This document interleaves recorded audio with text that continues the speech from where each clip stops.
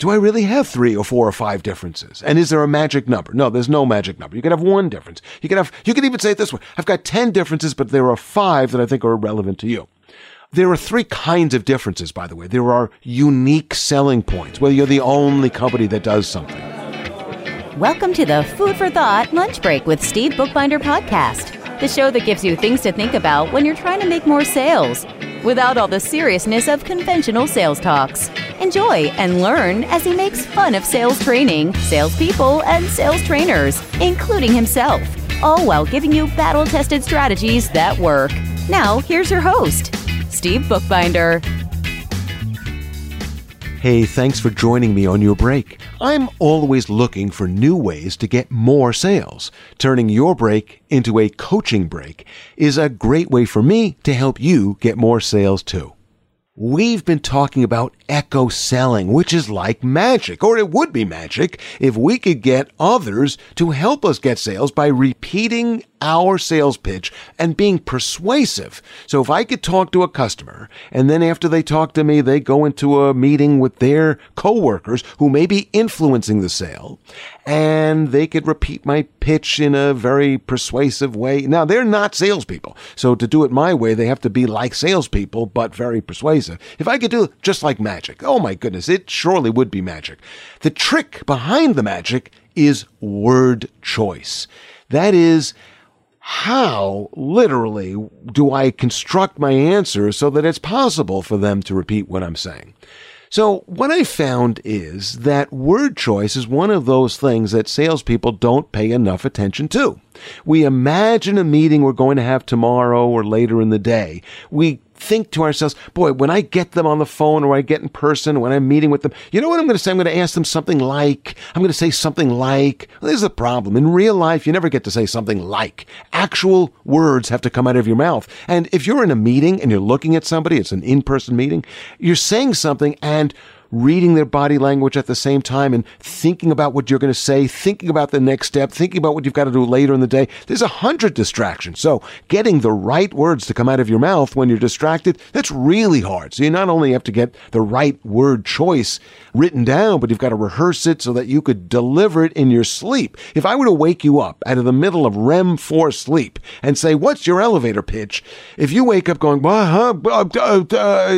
which would be common, then you're not ready. You've got to have this so ready. So if I wake you up and I go, what's your elevator pitch? You roll out going, and you just got to go right into it. So if you don't have it that firmly in place, you're probably not ready for a high pressure meeting. So having said that, let's figure out how to echo your pitch with word choice. And as always, let's begin with today's question. How do I get customers in a very distracted world with many similar competitors to echo my pitch? The short answer is consider the world from the customer's point of view. Let me expand on that. Customers think differently than salespeople, and I'll give you an example. I used to be a salesperson. I'm still a salesperson, but I used to not be the CEO. I am a CEO now. I'm running my own company. And because my title is CEO and my website is easy to find, I'm the target of a lot of salespeople. So I get a lot of emails and in-mails and phone calls and from a lot of salespeople. And guess what? All of these people are all well-intentioned. They all promise to help me grow my company with a solution which is customizable and it's scalable and it's flexible and blah, blah, blah, etc., etc. After a while, the 100th salesperson begins to sound just like everybody else. In fact, I could hardly tell the difference between one and the other. And so that's one thing to think about as the customer. Here's another thing. If I'm looking at my calendar and I see that I have a meeting with a salesperson coming up, I actually think about that meeting. I actually think about the problem that salesperson might possibly potentially solve, and I think about the severity of the problem, and, watch this, how much money will I throw at that solution? I already have a ballpark idea of how much money I will throw at the solution. Why do I mention this? Because the salesperson believes, incorrectly, that if they could paint the picture of how valuable their solution could potentially be, why I, the customer, will somehow be brainwashed into thinking that, you know what, forget about how much money I was thinking. Now I'm going to really open up the wallet and spend every last penny I've got on their solution. Not Not so fast. It's not going to work that way. So we really need to think about the customer and think about the fact that they're getting a lot of competing messages and they're already in a distracted world. And so we've got to make our messages stand out. And the word choice we need to consider are the word choices or answers to 4 seemingly easy to answer questions that it turns out are not so easy to answer. The first question is, what do you sell? The second question is, what makes you different? The third question is, what's the advantage in working with you? And the fourth question is, what makes your solution worth the money? Or how is it ROI, return on investment, positive? How do I make more money than I spend? Well, let me just briefly go through all of these and give you a kind of a high level what you need to do to get the word choice right. But let's spend a little bit more time on the most important of these, what makes us different. So let's start from the beginning, at the top. What do you sell? You need an elevator pitch. Now, an elevator pitch is literally, if you only had the length of an elevator ride, which would be 10 seconds? Unless you got stuck on a broken elevator, then you're there for 2 days. But let's assume you don't get stuck, you're there for 10 seconds. What would you say in 10 seconds? Well, that elevator pitch really only comes up when you're trying to get to the right person. Let's say you're cold calling and you reach an assistant and you just reach the wrong person. And they go, who are you? What do you do? What does your company do? And you go, well, I work with the blah, blah, blah company and we do. And they go, what? What do you do? You need to roll out that 5 to 10 second answer that when you're finished, the other person goes, got it. And then they could tell somebody else. But when you're actually in a sales meeting, you're going to use the elevator pitch in a different way. First of all, it's going to take about 30 to 90 seconds to get it all out of your mouth. And probably the context will be something like this. You'll first exchange some pleasantries. How are you? Nice office. Good to meet you. Thanks for letting me come in. Thanks for scheduling us, or words to that effect. And then you're going to say something like, how about I tell you a little bit about me, then you tell me a little bit about you, and then we'll see if there's a match. Something like that. And then it's your turn to speak, and you'll deliver this 30 to 90 second elevator pitch. I ask my participants in training classes, what is the purpose of this elevator pitch? And virtually no one gets it right. So let me just reveal the secret. The purpose of the elevator pitch is to get the other person to be willing to open up and answer your questions when you're finished with your elevator pitch. Your elevator pitch isn't some legally required check the box kind of a thing, which you just simply do to get it out of the way. No, you want to say something that gets the other person thinking, interesting. I wonder if there's a fit for us. I'd like to know more about this. Something that gets them to thinking, piques their interest, opens them up, gets them from a distracted world to a focused world focused on you, and that's the purpose of the elevator pitch. So to get that right, you not only have to write it, but you got to rewrite it, hone it, practice it, rehearse it, and then keep optimizing it forever. Second question is, what makes you different? And there, most people give a crappy answer. What makes you different? Well, there's me. I'm different. But everybody that doesn't prepare for that answer always gives that same crappy answer. Well, there's me. But everybody gives there's me. So all of a sudden, even that's not so different. So let me give you a better way to answer that question. First of all, from a construct the answer point of view, that answer should look like this. There are this number of differences, and then here they are. We have 4. I'm glad you asked. There's 4 things that make us different, and here are the 4. The first, the second, third. By starting with the number of differences, a couple of things happen. First of all, you sound confident. Second of all, it sounds like there must be a real answer. There must be some real differences. Third of all, you actually know those differences. And finally, from an echo selling point of view, you've helped organize your answer in the other person's head.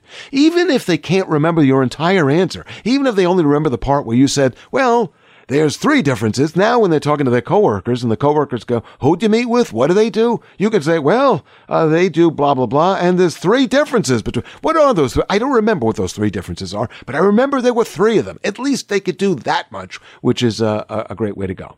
Now you're thinking to yourself, do I really have 3 or 4 or 5 differences? And is there a magic number? No, there's no magic number. You can have 1 difference. You can even say it this way. I've got 10 differences, but there are 5 that I think are relevant to you. There are 3 kinds of differences, by the way. There are unique selling points, whether you're the only company that does something. There's also by degree differences. Well, every company has, for example, a customer service department. And we do too, but by the degree to which we do it. Our customer service people are better trained, or they're more local, or they're more expert, they speak more languages, or in one way or another, even though we all have customer service, ours is different, ours is better. Or solution set differences, which go one of two ways. Either we have the umbrella solution, which covers more kinds of challenges that customers have. So we are an umbrella, one size fits all. We cover more needs. We're one point of contact. Or everybody's an umbrella, but nobody's a specialist. We're a specialist. So you're either going to go with the umbrella or the specialist argument with that solution set. But let me give you another way of thinking about this answer. And what I find is that most salespeople can't stop themselves from spinning the answer, selling the answer. And what I need you to do when you answer the what makes us different is think about it from telling, not selling. Don't spin the answer. When you attempt to spin it, you actually sound less persuasive. When you act like you're just actually, honestly answering the question to the best of your ability, it's way more persuasive. So let me give you an example of that. There was a sporting goods store near my home that recently went out of business. And before it went out of business, they were discounting everything. And then just before they closed, they discounted it again and again and again. So I kind of waited till the last moment to go in. By this point, most of the merchandise was picked through, sold. The store was kind of a mess. But I walked in there and I saw that they had two racquetball rackets that looked identical, but one was priced at $15. Great. The other, $150. So $150 versus $15, all things being equal, I'd rather spend $15. But honestly, if the $150 one was worth it, I guess I would spend that much money. I didn't know which way to go. But when I looked at the two rackets, they looked identical. So I actually thought maybe there was a mistake. Maybe there was an old label. Maybe the old price was $150, but the new price was $15. I really didn't know. So I asked the salesperson, I said, could you help me? These two rackets look alike, but one is $150, one is $15. What's the difference? And the guy looks at me. And he gives me a very patronizing answer. He says, let me tell you something about sporting goods. Usually, the more expensive, the better it is. Oh, well, that's a helpful answer. What am I supposed to do with that answer? And of course, I found that sarcasm just naturally comes to mind. So I kind of want to ask, oh, really? Really, the more expensive? Do you have a $500 racket? Because that would be more than 3 times better than the $150 racket. How does that help me?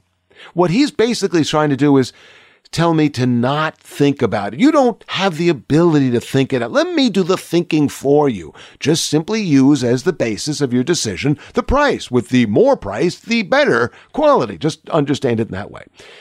Well, I got a little frustrated with his answer, so I said, is there somebody else I could talk to? And he said, yes, there's somebody who's an expert on rackets. I said, please, can I talk to him? So the other guy comes over. And I hold up the two rackets, and I say, these two rackets look alike, but the price is completely different. What's the difference? And he goes, which one's lighter? I try to feel for it, and I go, well, the more expensive one is lighter. So he goes, oh, well, that's because the more expensive one is made out of titanium. The other's plastic. Titanium is lighter. I said, so? He goes, well, the lighter the racket, the faster the racket moves with the same arm swing, making it hit the ball harder and therefore making it harder for the other guy to return the shot. I thought, making it harder for the other guy to return the shot is the whole point of racquetball. Tell me more, I said. Well, he goes, look at the rackets carefully. Look at how the strings attach to the handle. Notice that in the cheaper racket, the strings actually stop at the top of the racket, the top of the handle. But in the more expensive racket, the strings run through the handle. They're actually longer. You can't see the whole string because it's inside the handle, but it's a longer string. I said, so? He goes, well, the longer the string, the more it puts a spin on the ball, making it harder for the other guy to return the shot. He gave me 10 differences, all of which had the same punchline, making it harder for the other guy to return the shot. At the end of that, what do you think I was going to do? Well, I'm going to buy the more expensive racket. Why? Because it's going to make it harder for the other guy to return the shot. He told me the differences, but didn't try to sell me the differences. He didn't try to spin the answer, but he selectively picked the differences which would matter the most to me. Very clever the way he did that. And when people ask me, which racket did you buy and why did you buy that one, I actually know the answer. So, we live in a world where people buy with their emotions and later rationalize them. Well, now I've got a way to rationalize why I did what I did, and I'm absolutely going to make that decision. But if I'm talking to a coworker about what I'm deciding and I share that person's answer, that's the way I'm going to get my pitch to echo with other people. Let's look at the other questions. What makes you different is handled in the way I just described. It's going to be handled very differently than a very similar sounding question, what's the advantage in working with you?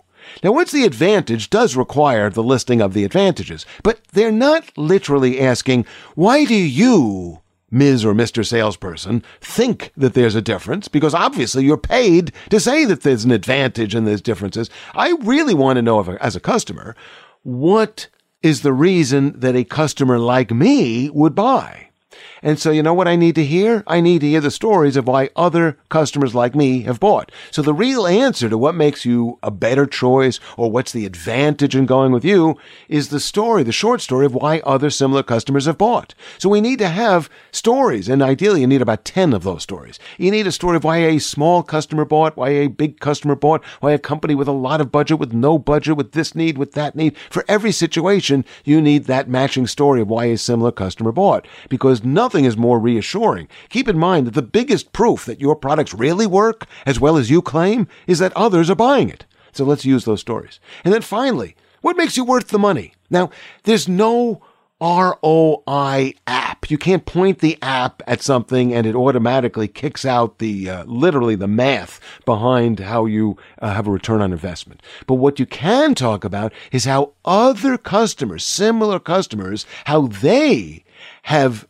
defended that decision, why they have bought year over year, why they have continued to invest in the solution for many years, and how they have rationalized the return on investment. There's many ways to consider it return on investment, but sharing how another customer has done it gives me reassurance if I'm a customer. Telling me how you would do it just tells me you're just trying to get the sale. So having said that, let's now take a look back at the way we're answering these questions. What do we sell? What makes us different? What makes us better? What makes us worth the money? And now let me ask you to take 4 actions so you could build on what we talked about today. The first, listen to this podcast with your team and then draft answers following my instructions. B, role play delivering the answers. Remember, they have to work verbally in a meeting, not just in an email. C, in your next sales meeting, wait for the right moment to ask, do you know how we're different? And when the customer says, no, roll out your answer. And if you didn't get the answer you want or the reaction you want, go back to the team and then rewrite it and re-rehearse it and try it again. And D, continue to learn more about echo selling by scheduling time for our next lunch break coaching session. Over the next few weeks, we'll alternate between talking about echo selling with interviews with sales and marketing experts. And we'll also introduce some surprises as well. Until next time, remember, I'm Steve Bookbinder, your sales coach. Please connect with me on LinkedIn. Check out our free playbooks and training and coaching offerings on dmtraining.net. And contact me ASAP if I can help your team get more sales or help you have a more successful sales career. Thank you for listening to Food for Thought. To get your free sales playbook, visit dmtraining.net/podcast. And be sure to subscribe wherever you listen to podcasts so you don't miss any of Steve's jokes and helpful resources. Thanks again for listening. We'll see you next week.